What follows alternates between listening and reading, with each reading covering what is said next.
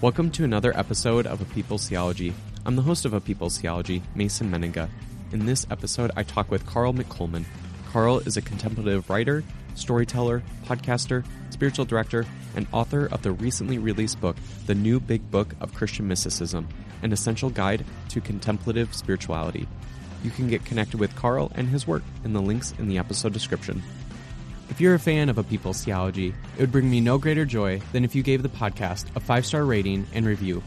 Tell me what you like about the podcast. Also, if you feel so inclined, please support my Patreon at patreon.com/Mason Meninga. There are multiple tiers with wonderful rewards, including papers I write to even a book club. Enough of my rambling.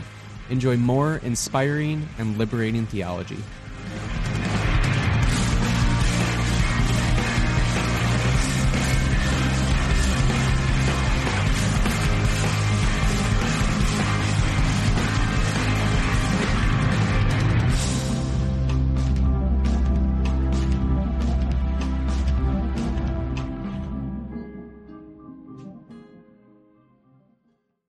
Today, I have Carl McColman with me, and Carl, you do a lot of really cool things in the world, including you just recently released an incredible book called The Big Book of Christian Mysticism, the essential guide to contemplative spirituality. So excited to talk about Christian mysticism on this podcast. I don't know, I'm trying to think through I've had over 150 episodes now. I have no idea if I've ever talked with somebody about Christian mysticism, but I'm very, very stoked to chat with you about it. So with all of that said, before we chat about the book, I want to hear from you. Who is Carl McColman to Carl McColman? What a great question. I'm me. I'm a contemplative, or an aspiring contemplative, I should say. I am, gosh, what can I say about myself?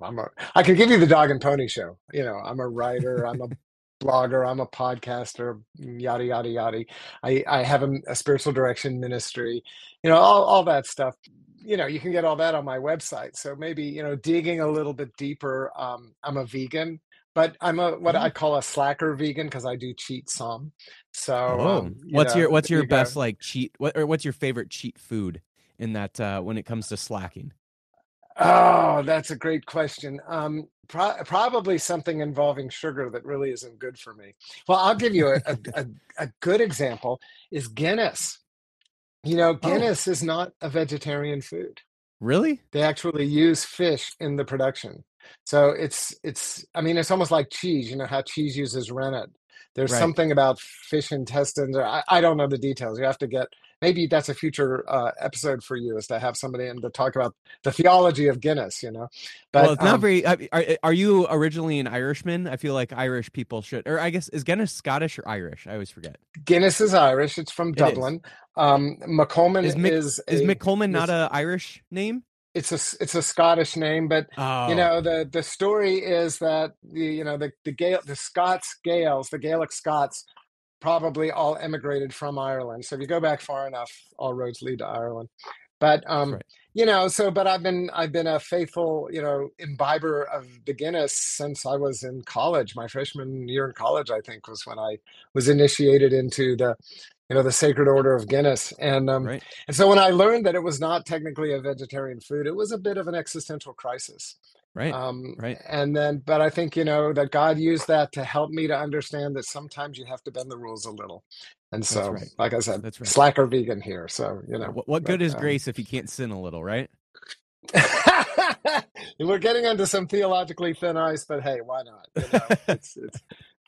It's a Monday morning here, so that's great. That's great. Well, let's chat about the book before we dive into the contents of the book. And I've got lots of questions about just kind of generally what you talk a little bit about. Lots of questions around Christian mysticism.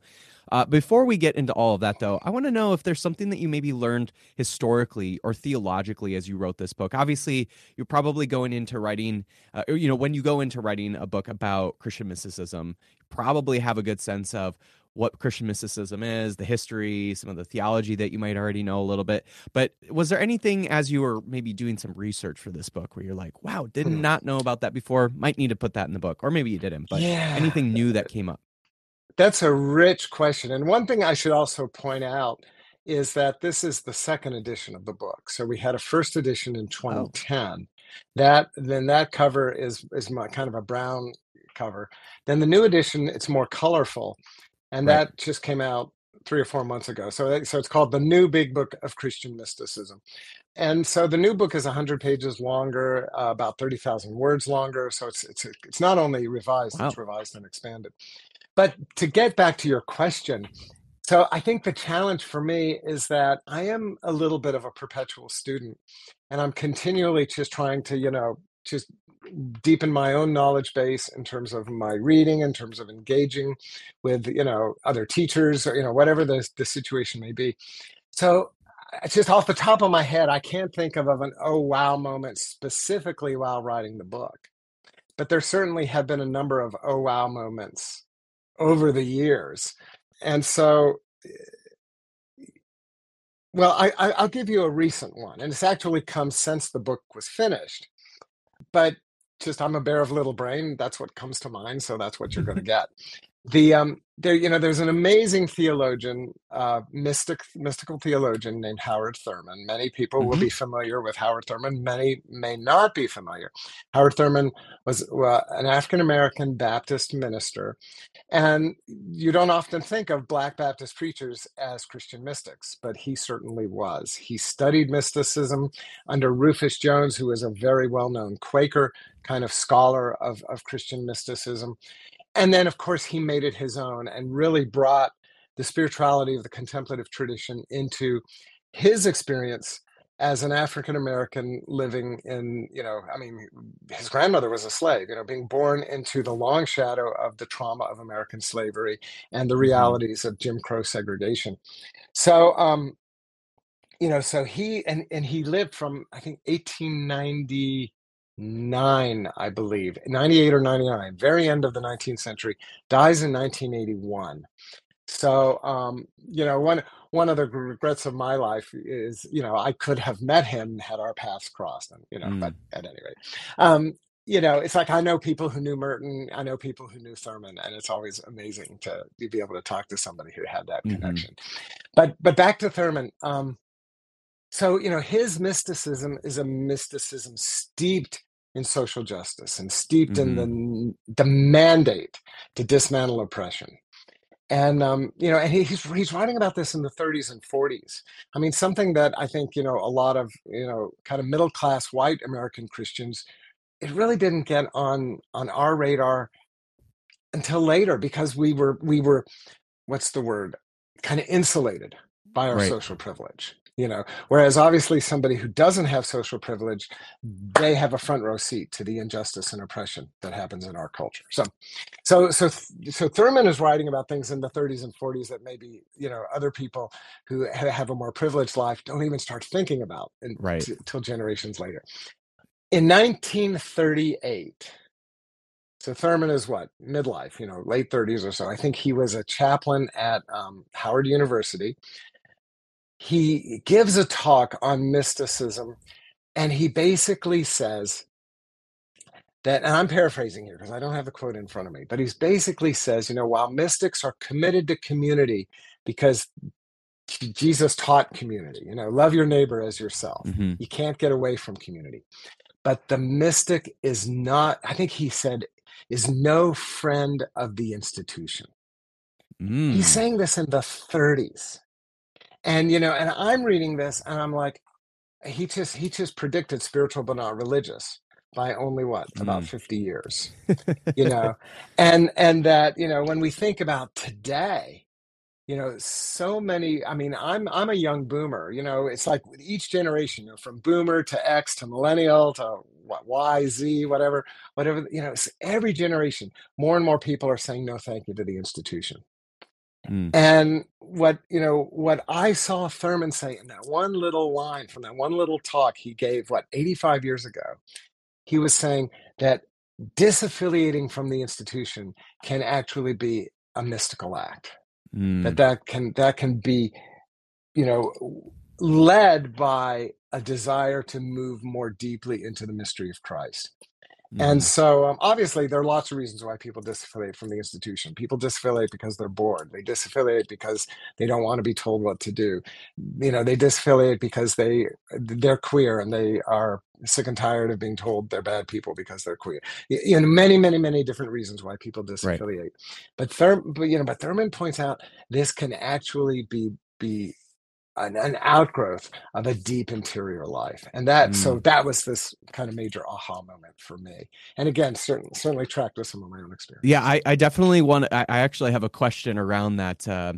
The church authority and its sort of interesting relationship with Christian mysticism throughout history. But before we dive into all of that, and that'll be later on, so we'll bookmark that for now. But that's an incredible revelation that you have as you're, again, doing some kind of research for this book. Obviously, being a contemplative, I'm imagining you're probably a person that is maybe discovering more things about yourself as you go on in life, right? And so I would imagine doing some sort of project like writing the new book, the new big book of Christian mysticism, that you're finding more about yourself. You're not only just learning things about maybe Howard Thurman or other things when you're writing a book like this. I'm sure you're also learning about yourself. So was there anything that came up while writing this book? Maybe it was from, however, was it 10 or so years ago when you wrote the original version, and then now obviously there's this new edition. But was there anything that came up in the writing of this book that you were like, wow, didn't know this about myself before? About myself, I think I'm going to answer in a broader sense rather than, again, trying to zero in on any one specific Hmm. moment. But I think, and I'm really conscious of the name of this podcast, People's Theology. And what I would argue to begin with is that I think we have a tendency, especially in the West and especially since the Reformation, to see spirituality and theology as separate. Mm. And it's like theology is of the head, theology is academic, it's doctrinal, that kind of thing. It's philosophical. Mysticism is devotional, it's affective, not effective, affective. It's of the heart.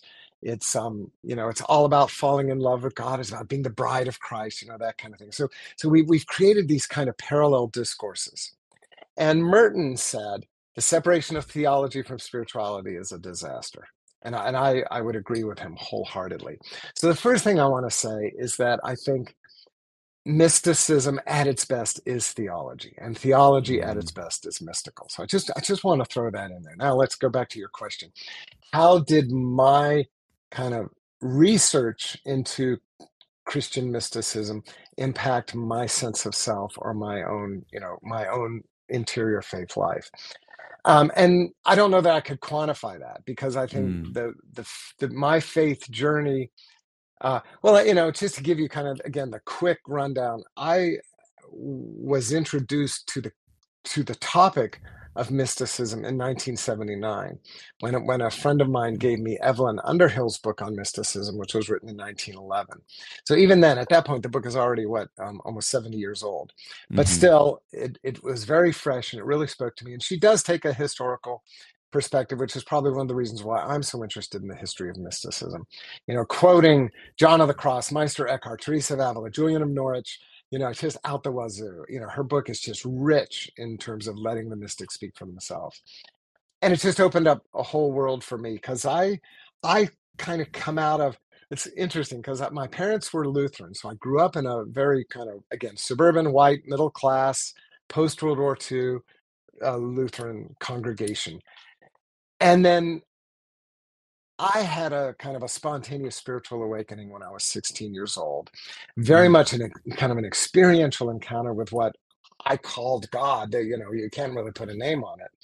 And my Lutheran pastor and the people who I hung out with in the Lutheran world were not equipped to deal with that. That was off the map.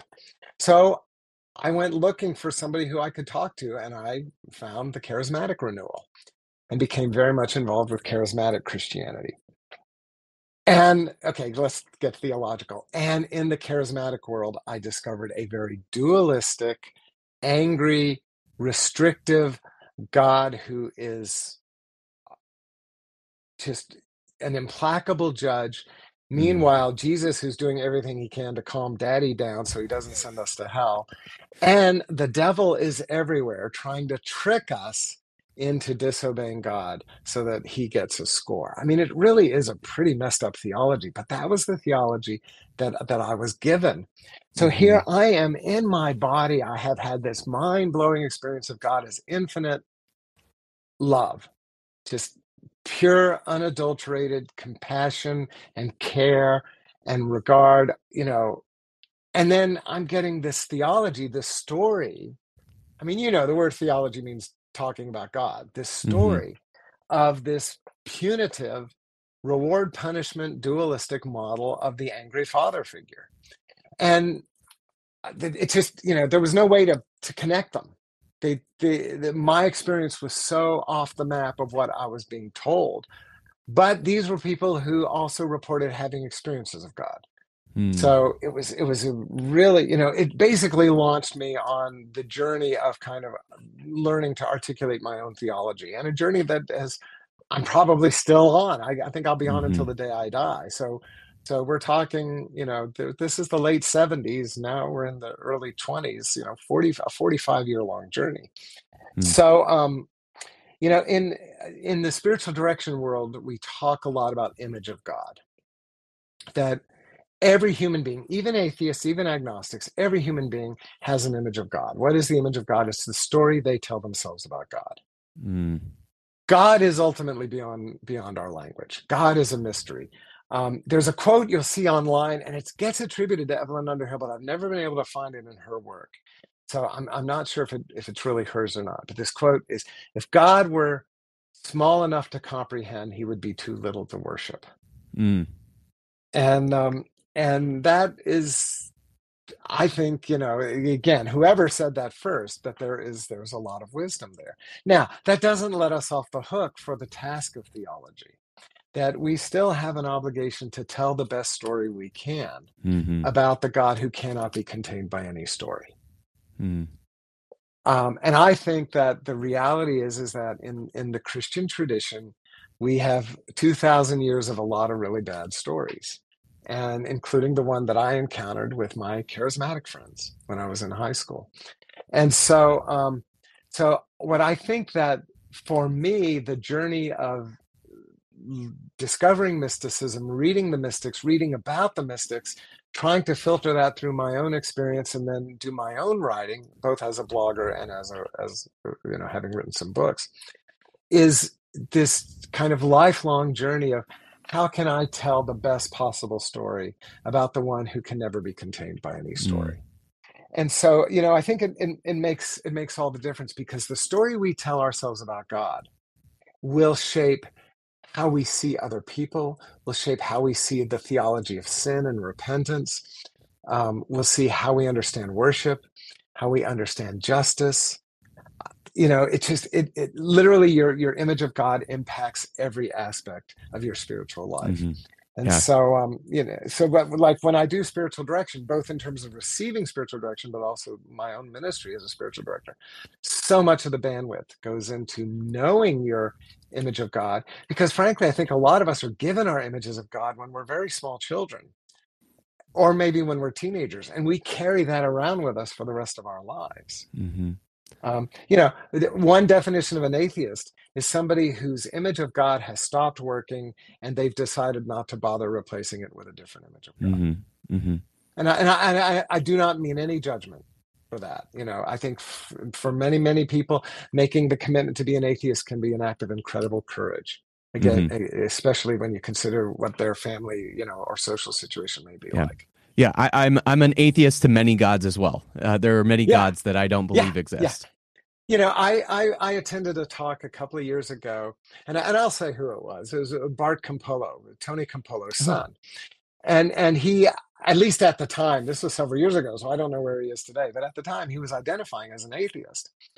And as he was giving the talk, it became increasingly obvious to me that the God he didn't believe in, I didn't believe in either.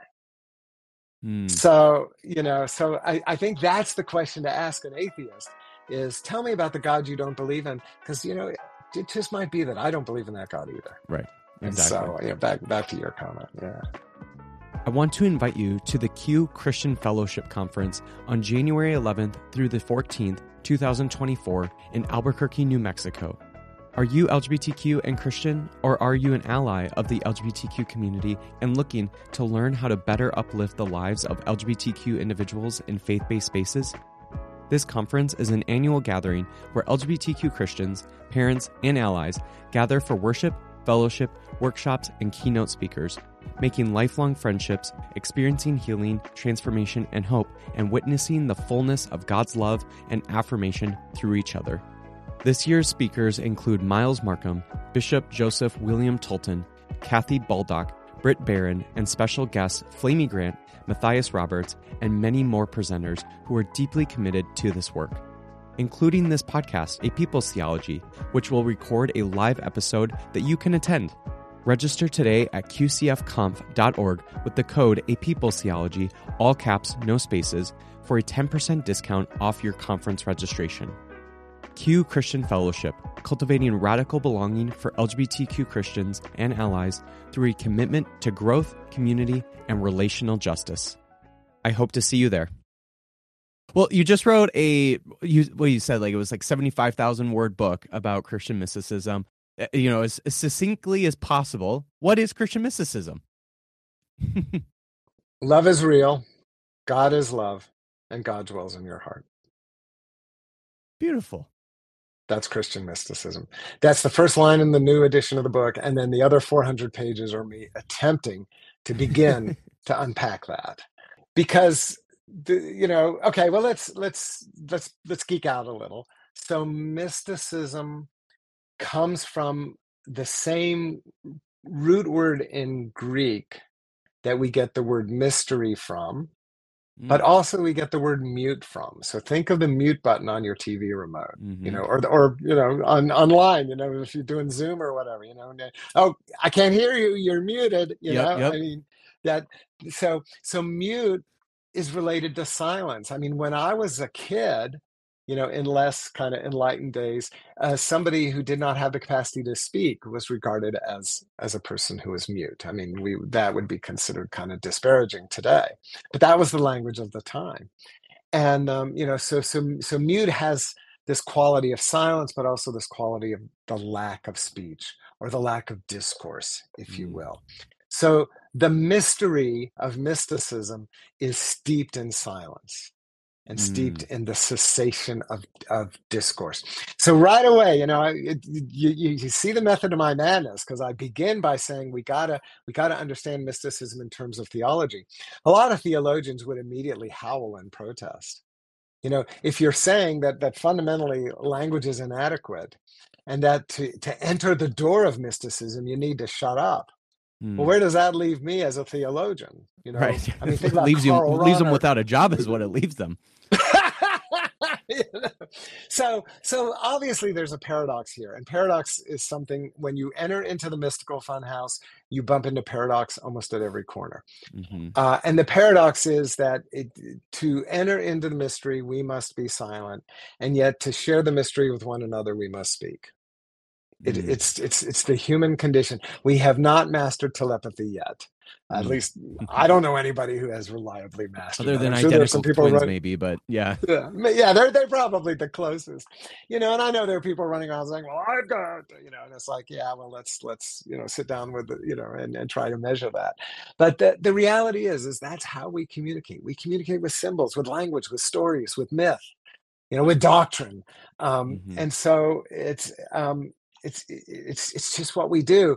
So the reality is, when people ask me about non-duality, I always like to talk about the North Pole, but I think it works here too. So if you're standing at the North Pole, every direction you look is south. But as soon as you take a step off of the North Pole, suddenly you have 4 directions. But you're no longer on the North Pole. It's the same thing with mysticism. Every direction you look is silent.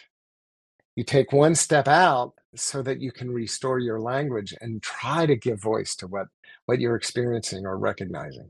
Mm-hmm. But you're away from it. Talking about it separates us from it. Mm-hmm. Mm-hmm. And so this is the paradox, the fundamental paradox of mystical writing. And I mean, when you think about the great mystics, we know about them because either they wrote or somebody wrote about them. uh, Teresa of Avila wrote her Interior Castle, John of the Cross, Dark Night of the Soul, Julian of Norwich, The Revelations of Divine Love, the anonymous authors who wrote The Cloud of Unknowing or The Way of a Pilgrim.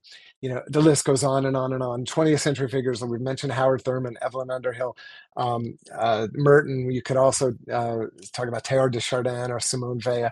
Mm-hmm. There's all these amazing figures in our tradition who have done beautiful, poetic, often philosophically nuanced writing, attempting to articulate what cannot ultimately be articulated. Mm. I'm glad they tried. It seems to me that to write about the mystery is ultimately to fail. But was it G.K. Chesterton said, anything worth doing is worth doing poorly?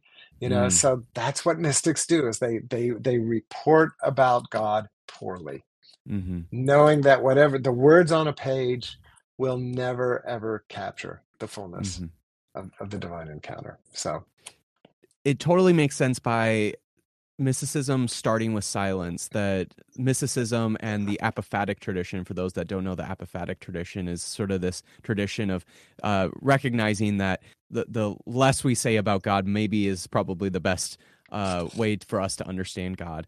And it totally makes sense why there's that connection there. I don't want to equate the apophatic tradition with the mysticism tradition, but obviously there is some connection there. And it well also reminds me a lot of, again, this recognition that what we say about the divine, that it is going to be inadequate since we are finite creatures.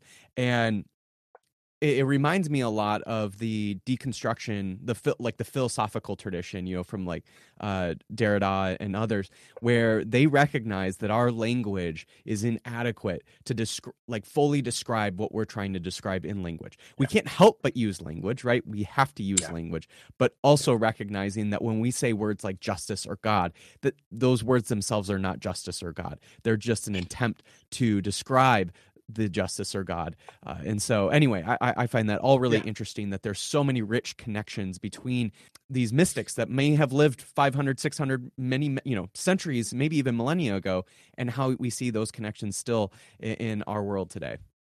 yeah and that it's even considered cutting edge. I mean, yeah, Derrida referred to God as the transcendent signified.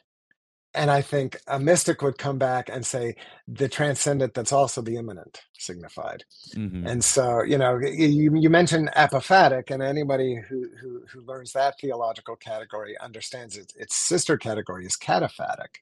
And Mm-hmm. so the idea is your discourse about God bereft of images, or is it overflowing with images? And there are cataphatic mystics too. Julian of Norwich and Teresa of Avila are two excellent examples. I think Mirabai Starr often, in her wonderful book Wild Mercy, I can't recommend that book highly enough, but I think she talks about how the feminine tradition within mysticism typically does tend to be more cataphatic. It's more the that kind of maybe philosophically austere masculine tradition, the tradition of the Cloud of Unknowing, of John of the Cross, of Gregory of Nyssa. Again, get into the Way of a Pilgrim and some of the Greek fathers that tend to reach that point of almost kind of like a world weariness, and recognizing language it fails us so much that really all that's left is silence. But I think the cataphatic tradition is kind of a healthy corrective to that, because Mm-hmm. it's the tradition. And Ignatius of Loyola, who again was a guy, as best as anybody knows, was also falls in that cataphatic tradition. This idea of, you know, what we see is what we've got, and that, if we can't find God in the hungry person that we're helping, or in the baby that we're cooing at, Mm. or the dying person that we're holding their hand, you know if we can't find God here, then where are we going to find God? And Mm-hmm. so, so I think there's almost again, paradox. This, God is not just in the heart of the person that you are loving, and yet God is totally in the heart of the person you are loving. So it's not pantheism. The mystics have always been accused of being pantheists. Pantheism is kind of an erasing of the paradox between creator and creation. Mm-hmm. And so the term, I think, von Hugel coined it about 125 years ago, this concept of panentheism, Mm-hmm. this idea that God is not equated with all things, but yet God is present in all things. There's this Mm-hmm. resonant presence. But again, we cannot put it into words. But there Mm-hmm. is this a metaphor I continually use is this metaphor of hide and seek, that God plays hide and seek with us. And so where is God hiding? When children play hide and seek, they hide behind a bush, they hide behind a trash can or whatever. God is hiding in the hungry person. God is hiding in the Mm-hmm. spouse you just had a fight with. God is hiding in the beautiful sunset. God is hiding in the litter box that you have to clean out, Mm-hmm. because the cats just keep on pooping. God is Mm-hmm. in all of the above. And so, and yet the apophatic, this tradition that says our language cannot contain God, images cannot contain God. I mean, if you think about it, the Protestant Reformation was kind of an apophatic movement. Let's tear down all the icons, let's tear down all the Mm-hmm. statues. And I mean, even to this day, I live in the American South. You go to a beautiful old Southern Baptist church, and it is austere. Go into a 19th century Catholic church. We do have a few down here in the South, and it is just it's an artistic overwhelm. you know Mm-hmm. and Mm-hmm. so right there you see the apophatic and the cataphatic architecturally embedded. Yeah. So this idea that is God more present in a Baptist church than a Catholic church? Well, certainly some Baptists would say so. But then, is God more present in the Catholic, or how about God is simply present? And these are two different strategies Mm-hmm. that we adopt for trying to find the God who's playing hide and seek with Yeah. us. This sort of paradox in the mystical tradition around this cataphatic and apophatic, those two traditions that we see in the mystical tradition. It also reminds me of the experiences themselves. The mystical experiences themselves often seem to find their way into one of those two traditions. Sometimes when we hear about the mystics, there's these amazing, like, overwhelming experiences that we sometimes hear described, and some of these mystics are doing sort of unbelievable, like I forget, I always forget which woman mystic it was, but there's a woman mystic that like would essentially almost like starve herself to like have these grand experiences with the divine. And then you have some mystics, they're almost like on the complete opposite of that, where like their mystical experiences are very unassuming. They may be even having like a mystical experience in the moment and you don't even know it, right? And so you get a little bit of both, which I find really fascinating. I don't know if you have have much to say around that, but I'm curious what your thoughts are around the fact that there seems to be these very different kinds of mystical experiences, some that seem to be very grand, and then there's some that seem to be very unassuming. I'm not sure who said it first. I've seen it attributed to at least two different writers, two different Catholic writers. But and it's interesting. One's a Carmelite and one's a Benedictine. So coming out of the contemplative tradition in both cases.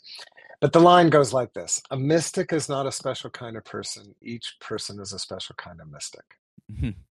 A mystic is not a special kind of person. Each person is a special kind of mystic. And so, what that then, of course, begs the question is, well, I'm nothing like Teresa of Avila. I'm nothing like Julian of Norwich having 16 visions on my deathbed, or Thomas Merton just suddenly falling in love with everybody because they all were shining like the sun. I mean, these amazing stories that people do recount. Carol Hauslander, who saw an icon of Christ, a Russian icon of Christ above the sky, and then found out later that day it was the day that the Tsar had been assassinated. These Mm. interesting kind of stories that people tell. But then you've got Teresa Lisieux, also a Carmelite nun, who dies when she's in her 20s from tuberculosis. But her diary gets published afterwards and becomes just this kind of classic of 19th century spirituality called The Story of a Soul. And her whole thing is, can I just do little things for Christ? I'm not a great mystic like Teresa of Avila or anyone like that, but I love God, and I want to live a life that is, kind of immersed in and emerging from that love. And so, who says that she can't be every bit as great a mystic as Teresa of Avila? Mm. but just in her own way, you know. So Teresa had the great visions, the grand visions, the angel with the spear and all that stuff. Therese, named after Teresa, Therese just simply tries to love people and tries to be kind and compassionate and pray for those in need. You know, the simple, simple little things. And so I think, you know, the analogy I like to use, I love musical metaphors. So, and you know, I am a child of the prog rock era. You know, I grew up Hmm. listening to, you know, guitarists like Jimi Hendrix and Eric Clapton, Steve Howe. You know, these amazing, amazing, you know, virtuosos of the guitar. I have tried to play the guitar. I know maybe two chords. You know, as Hey, in you that's need enough to three play chords on the some truth. worship music. That's all you need to know. Some basic stuff. Okay, there you go. But but the you know, my wife is a nice guitarist, so she would say nothing fancy. And we have, of course, a number of friends who play the guitar, but with only one or two exceptions, they've never recorded, they've never been a professional musician. What if we said that the only way you could play the guitar is if you're as good as Eric Clapton or as good as Jimmy Page? Mm. How how much great music would be lost, Well, that you or I know? mean, we wouldn't have a new Eric Clapton or Jimi Hendrix, right? If nobody thought they could, ever get to that level, because obviously no one ever starts out that good, right?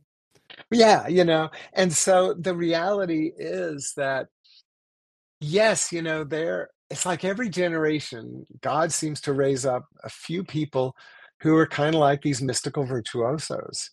And in their language, their poetry, their stories, their recounting of their own experiences, their theological reflection, they inspire the rest of us. Mm. And then the rest of us, we still can play the guitar, we still can make music, you know, after dinner, you know, hey, bring out the guitar, let's sing a few songs, you know, that kind of thing. And the world would just be a less happy place, less joyful place if that went away. And I think that's the reality of the mystical life is some of us, a very small number of us are called to be Eric Claptons. Mm-hmm. And many, many, many of us are called to be like that, you know, kid around the campfire with Mm-hmm. their, you know, little, you know, that when I was coming up is the guitar you got from Sears. I don't know what they call Right. entry level guitars nowadays, but it used to be you could order in the Sears catalog this could, you know, and you hear, you know, they not Clapton because he was in England, but these really, you know, accomplished guitarists, and they're like, yeah, I learned on a Sears guitar, you know, Mm-hmm. that my mom and dad bought for me when I was 10 years old. And Mm-hmm. so, you know, isn't that wonderful? And so, so yeah, you know, it's like, okay. So another thing about mystics. So, okay, doctors heal, lawyers litigate, business persons sell, musicians make music, artists paint, mystics pray. What do Mm. mystics do? Mystics pray. You know, the virtuosity of the mystical life is a virtuosity of prayer. And Mm. so, you know, and the ability to talk about, you know, the theological reflection, to talk about not only your image of God, but then also your image of yourself. Who am I? You know, who am I that you created me? You know, the Psalm 8, a contemplative question. You know, what does it mean to be human? What does it mean to be in relationship with the infinite mystery?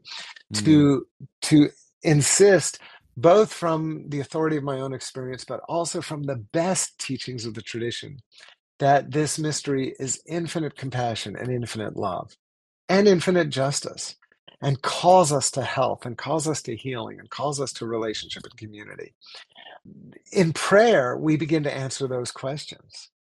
And so, you know, so you know, you think about, yeah, the Eric Claptons of the world. I mean, I heard an interview with him once, and he said, yeah, you know, I got a guitar, and it's like my social life went out the window. You know, I stayed at home and played the guitar for 12 hours a day. And you know, did that for 6 or 7 years, and then finally I was good enough to you know, go play, join a band and play. And then of course, you know, obviously he was gifted eventually, you know, he's Eric Clapton. But the you know, so there are some mystics who it's like they just naturally immerse their lives into prayer. Mm-hmm. But I think all of us are called to make our lives prayerful lives. It will Mm-hmm. look different for every one of us. You know, somebody who, you know, their career is, let's say, you know, like a brain surgeon, you know, they need to be absolutely present to what they're doing. you know. So they're saying their prayer maybe in the morning or in the evening, that kind of Mm-hmm. thing, or maybe a quick little prayer. God be with me as I seek to serve this person who needs my care. You know, but they're not going to be in perpetual prayer the way a meditating monk is, or Mm-hmm. at least the quality of their prayer will be different. But that doesn't make it any less valid in God's eyes, any less of an expression of love or an expression of compassion or care. And so, for my money, that doesn't make it any less mystical. Mm-hmm. We all are capable of touching the silence in some way, shape, or form. And we are all capable of opening our hearts to a sense of wonder and a sense of possibility, and to trust that the Spirit, I mean, Scripture is very explicit. The Holy Spirit has been poured into our hearts. I mean, that's Romans 5:5. It doesn't Mm-hmm. get more plain than that. The Holy Spirit has been poured into our hearts. So the question is, what are we going to do about it? Are we going to kind of turn our hearts over and allow that indwelling Spirit to transform us slowly from within? Mm-hmm. And that the mystical, if you want to call it an experiment, the mystical experiment dares to say, yes, I want to open my heart to that indwelling Spirit, and I want to see where it's going to take me. Mm-hmm. This episode of A People's Theology is brought to you by United Theological Seminary of the Twin Cities. Are you considering exploring your faith more deeply, or are you called to ministry but haven't found a seminary that is quite right for you? When you come to United, you join a community that is intentionally open, socially aware, and theologically adventurous. United's passion is equipping leaders to make real, lasting change in the world through their many different degree programs, whether your vocation is in faith leadership, nonprofit leadership, academia, the arts, activism, or social entrepreneurship. And the best news is you don't have to uproot your life to attend seminary. United offers maximum flexibility to fit your schedule. Attend on campus or online, part-time or full-time. Their leading distance learning technology allows students to be active in the classroom and engaged with the United community. Want to learn more? Visit unitedseminary.edu/a people's theology or click the link in the episode description and receive a $1,000 scholarship when you apply and are admitted. United Theological Seminary of the Twin Cities, training leaders to dismantle systems of oppression, care for the spiritual needs of a multi-faith world, and push the boundaries of theology. Earlier, we were talking about Thurman, and you mentioned, this great quote where, Thurman kind of talks a little bit about, the mystic kind of has this interesting relationship with the institution, and. Yeah. We've already mentioned a little bit about some of the names that you've kind of thrown out throughout, the great history of Christian mysticism. And it seems as if, I could be wrong, I'm not a scholar of Christian mysticism, but it seems as if the Christian mystics have had a complicated relationship with church authority and the church institution. Why is it that you think so many church institutions and authorities throughout history have found mysticism to even be dangerous? Yeah. Oh, yeah. I was reading something just online this morning.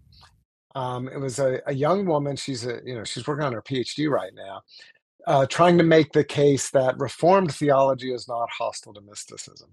And of course, she's quoting all these authors who imply that it is. And so I can tell you, again, back to my charismatic, experience in high school. I remember this guy saying, it's funny, we're still Facebook friends, although not very close, but still saying, mysticism begins in mist, it ends in schism, and it has I, not God, but I in the middle. There's this kind of I don't know, like a meme. I mean, obviously, this is years before social media, but kind of this oral meme that gets passed around.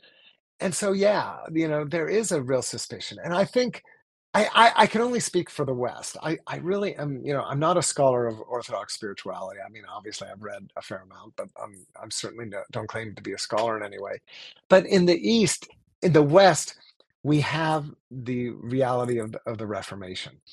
And, even though I'm Roman Catholic, I do think the Reformation was something that needed to happen. The Catholic Church had really gone off the rails at that point, and it probably just wasn't capable of reforming itself from within. Although it certainly, once Luther lit the match, they convened the Council of Trent, Mm-hmm. and good things, but also bad things came out of the council. But that's a story for a different day.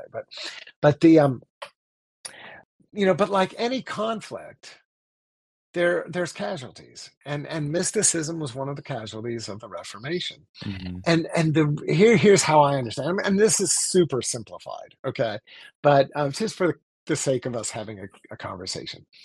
Protestant theology is really built on sola scriptura. The Mm-hmm. idea that the Bible is the absolute and final authority for all things pertaining to doctrine and morals and the life of faith. The Catholic response to that is no, the church is the final authority. Obviously invested in the Pope, but also invested in the teaching authority of the bishops. And so it's like in the Catholic world, it's almost like the Dr. Seuss story where some of the creatures had stars on their bellies and some of them didn't. It's like in the Catholic world, the Bible gets its authority from the church. And then the Protestant world, the church gets its authority from the Bible. Mm. And so we're kind of at the point where we're arguing in circles. And now along come the mystics. And the mystics are saying, well, what about the authority of my own experience? Mm. And it's Mm-hmm. like, neither side wanted to hear that. Mm-hmm. Mm-hmm. And so because the reality is that the mystics, I mean, really, as best I can tell, all the way back to the early centuries, the mystics have always skirted on the edge of orthodoxy. That there are. So it's funny. I did a similar interview like the one you and I are having recently with somebody who's very much interested in Mm. esoteric history and esoteric spirituality. And so he was really pressing me. He was saying, why don't you talk about the Gnostics? Why don't you talk about the Cathars? Why don't and kind of all these the Rosicrucians, all these kind of heretical movements. And I finally had to say, listen, I'm writing this book for people who are working within the mainstream of Christian orthodoxy. And people who aren't working within the mainstream might think I'm being kind of timid. But for people who are in the mainstream, obviously their perspective is shaped by the Bible, it's shaped by church history, it's shaped by doctrine. And so there have been mystics like some of the ones I've just mentioned that fall beyond the pale of what is Mm-hmm. generally considered Orthodox Christianity. But there are also mystics who have become, Howard Thurman is a great example, have become really lauded as in the Catholic world we would say saints. Maybe in the Reformed world you would say heroes of the faith, or great Mm-hmm. teachers, or more still using the word saint in an informal way. So so there are mystics who get rejected as heretics. There are mystics who get lauded as saints, and there are the ones in the middle. But what I think all three categories have in common is they do tend to dance on that edge of Mm-hmm. the authority structure, because historically the institution has to place authority in something that is kind of external, whether Yeah. it's the actual institution itself, which is what the Catholics have done, or whether it's the body of sacred writings, which is what the Reformed tradition does. And so it's the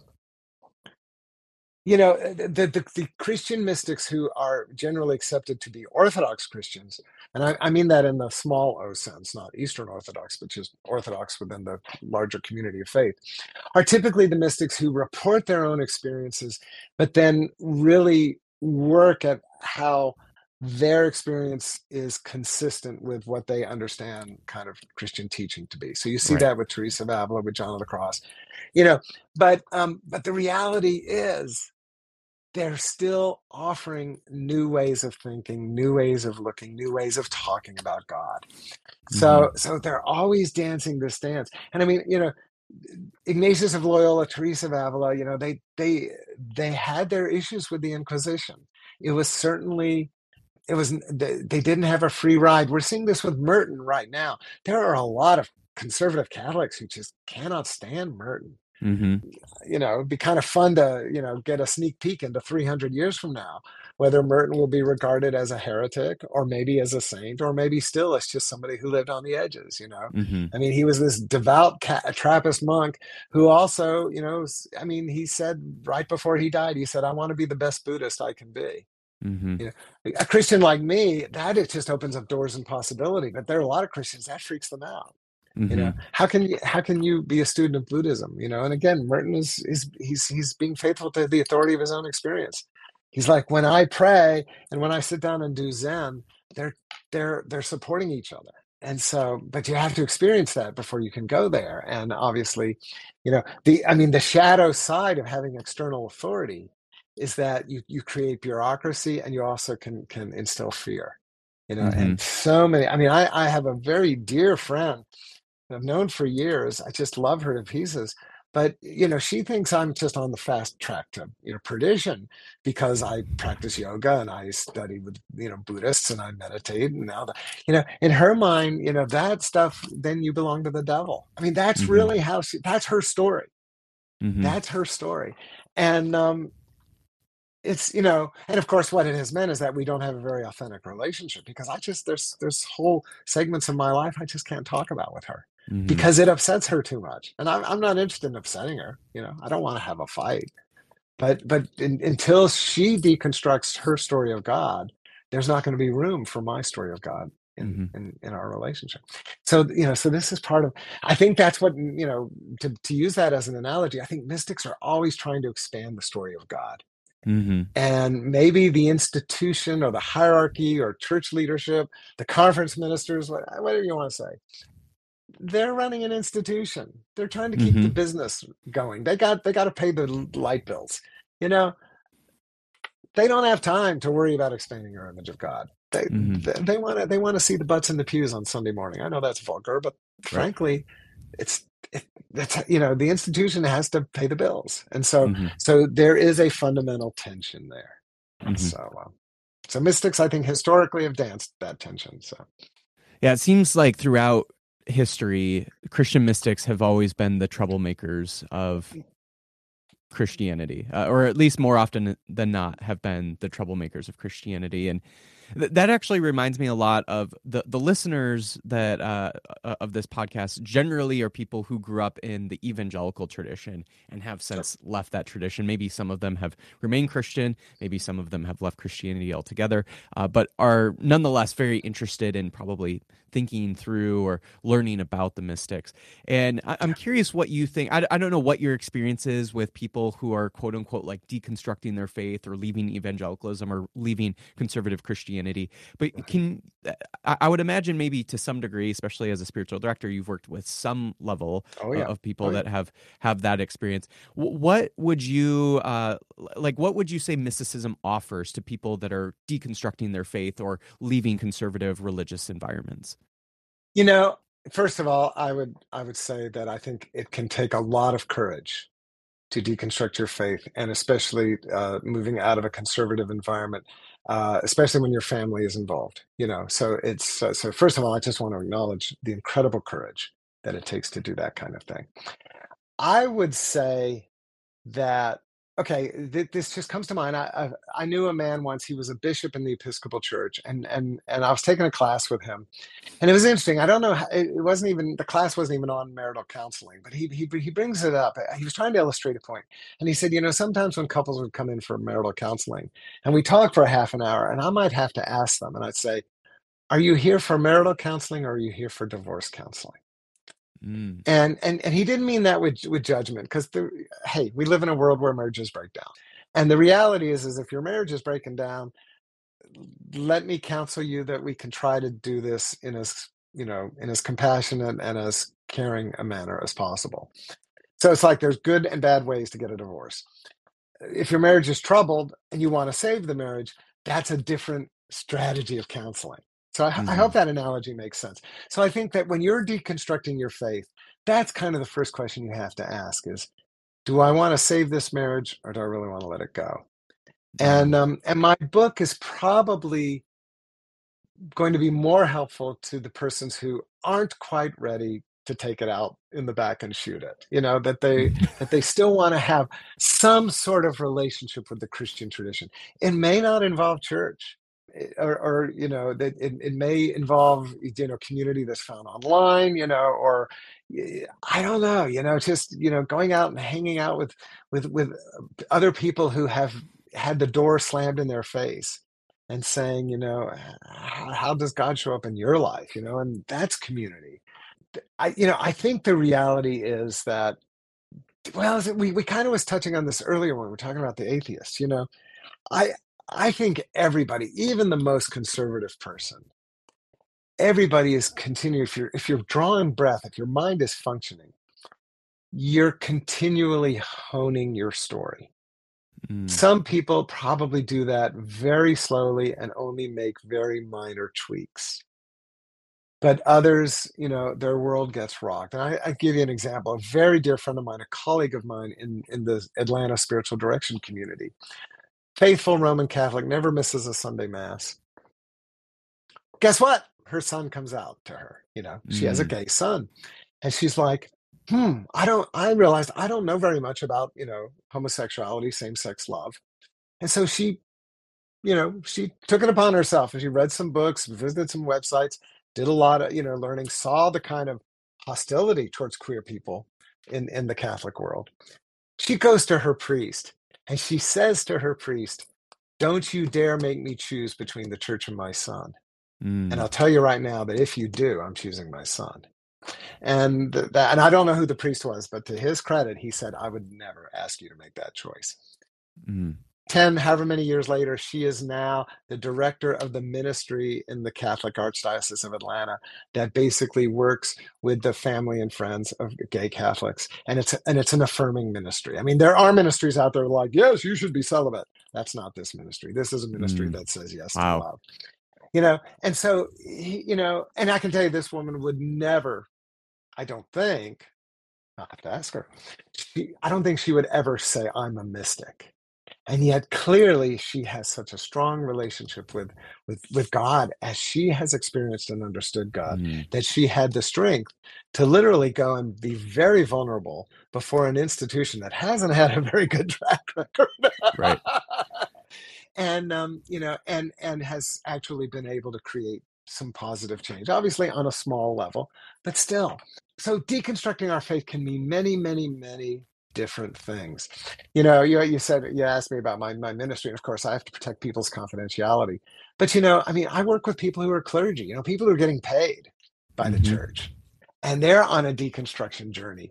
Wow, that's very, very interesting. And of course, maybe the right answer is to say, I'm done with ministry. I'm going to go teach college, or go become a therapist, or go start a business, or whatever. That's legit. But then it might also be, I see enough of value in ministry that I just have to totally, totally write a new story about what this means, and about how I show up and how I'm present with other people. And that's equally legit. But each person has to decide for themselves. Here's an analogy that I like to use. Everybody knows, and I know you know this, everybody who's honest knows that institutional Christianity is just in full throttle crisis right now. I think I heard recently that the Episcopal Church, just to use one example, in the last 10 or 20 years, the Episcopal Church has shrunk by 44%. I mean, that's almost half. It's like it's just barely more than half of what it was a generation ago. At that rate, will there even be an Episcopal Church a few generations from now?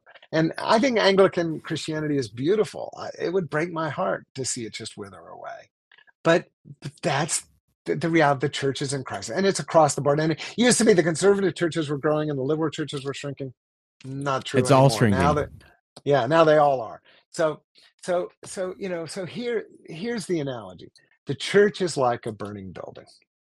Dumpster fire. The church is a dumpster fire.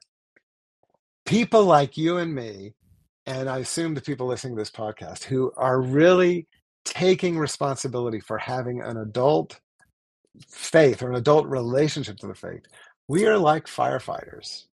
And the question is, number one, do we want to go into the building? And if we're going into the building, why? Are we there to try to save the people that are trapped inside it, help them to get out of the building? Or do we think the building is worth saving, and we're going to try to put out the fire and preserve the building? Different people will answer that question in different ways. Who am I to say that there's only one right answer? I respect people who think, the institution is worth saving. But I think it's like, it's like Notre Dame. When Notre Dame burned, it will be a new church. It will not be what it was before. I'm glad I saw it before the fire. Because that's just that will be an epical moment in the life of that church. the same thing. I think Phyllis Tickles, God rest her soul, said that we are basically due for another Reformation. And I think she was right. And I think we are seeing the beginning of it right now in our lifetimes. And for some of us, it's like, there's so much that's of value there. I want to preserve what's of value, even as I let go of what no longer serves. I can really respect that, but I equally can respect those who say, for my own health, as well as the people I love, I have to get as far away as possible. Now, can the mystics help the people who say, look, I need a divorce from the church? I think that, again, it's a personal thing, because you can get divorced from the church and still want to cultivate a relationship with God, a spiritual life. And if you want that, even away from the church, the mystics could be wonderful allies. Now, you have to read the mystics with discernment, because again, so many of them, they're writing centuries ago. They often use the language of sin and redemption, the language of reward and punishment. It's what I would call dualistic language. Yes, mysticism takes us to non-duality, but we have to go through a whole lot of duality to get there. And so most, in fact, being back to the silence and speech analogy, you could argue that language is inherently dualistic. And so even the most gifted mystic, in their writings, they will be speaking dualistically. And so we have to read them with discernment, just like you have to read anything else. So can the mystics support the people who are asking or getting a divorce? Yes, if they want to do that kind of work. But I think they can be especially valuable for the ones who maybe are deconstructing their faith and looking for a way to reconstruct it that maybe is based a little bit more on compassion and a little bit less on reward and punishment. Yeah, that last group of people has been my experience, and I would imagine a lot of people listening to this podcast are probably in that group of folks as well. So yeah, Christian mysticism has certainly been, especially just the mystics themselves, not only just my personal experiences, but also just reading other mystics has been certainly, I felt a sort of accompaniment in my deconstructing story because of their own stories as well. So I find the mystics really, really important and helpful in that way. Last question, Carl. How can listeners get connected to you and your work? Yes. Well, obviously the books, which you can find wherever, good books are sold. My blog is anamcara.com, and that's ANAM as in Mary, so N as in Nancy, M as in Mary, ANAMCHARA.com. It's a Gaelic word that means soul friend. And my podcast, which has been on hiatus for the last few months, but I know we do intend to bring a few more episodes out, but it's called Encountering Silence. And so you can find all the old, we interviewed people like Richard Rohr, Cynthia Bourgeault, Martin Laird, Jim Finley, Barbara Holmes, Loretta Coleman Brown, a lot of amazing contemporary contemplatives have been interviewed on that podcast. So that would be the main thing. And so Anam Cara, Encountering Silence, and then the books. Love it. Well, thank you so much, Carl, for chatting more about Christian mysticism. Again, I don't think this topic really has been explored so much on this podcast. So thank you so much for chatting more about it. And certainly the book is great and probably one of the best intros I've read in terms of Christian mysticism. So thank you so much for writing it and chatting more about it. Oh, it's been my pleasure. Thank you, Mason.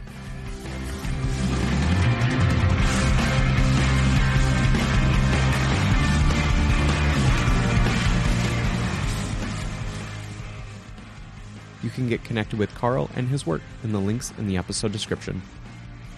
Thank you again for listening to another episode of A People's Theology. If you liked what you heard, please give the podcast a 5-star rating and review. Also, please support the podcast at my Patreon at patreon.com/Mason Menega. And remember, friends, go and be the theology to the world that inspires and liberates.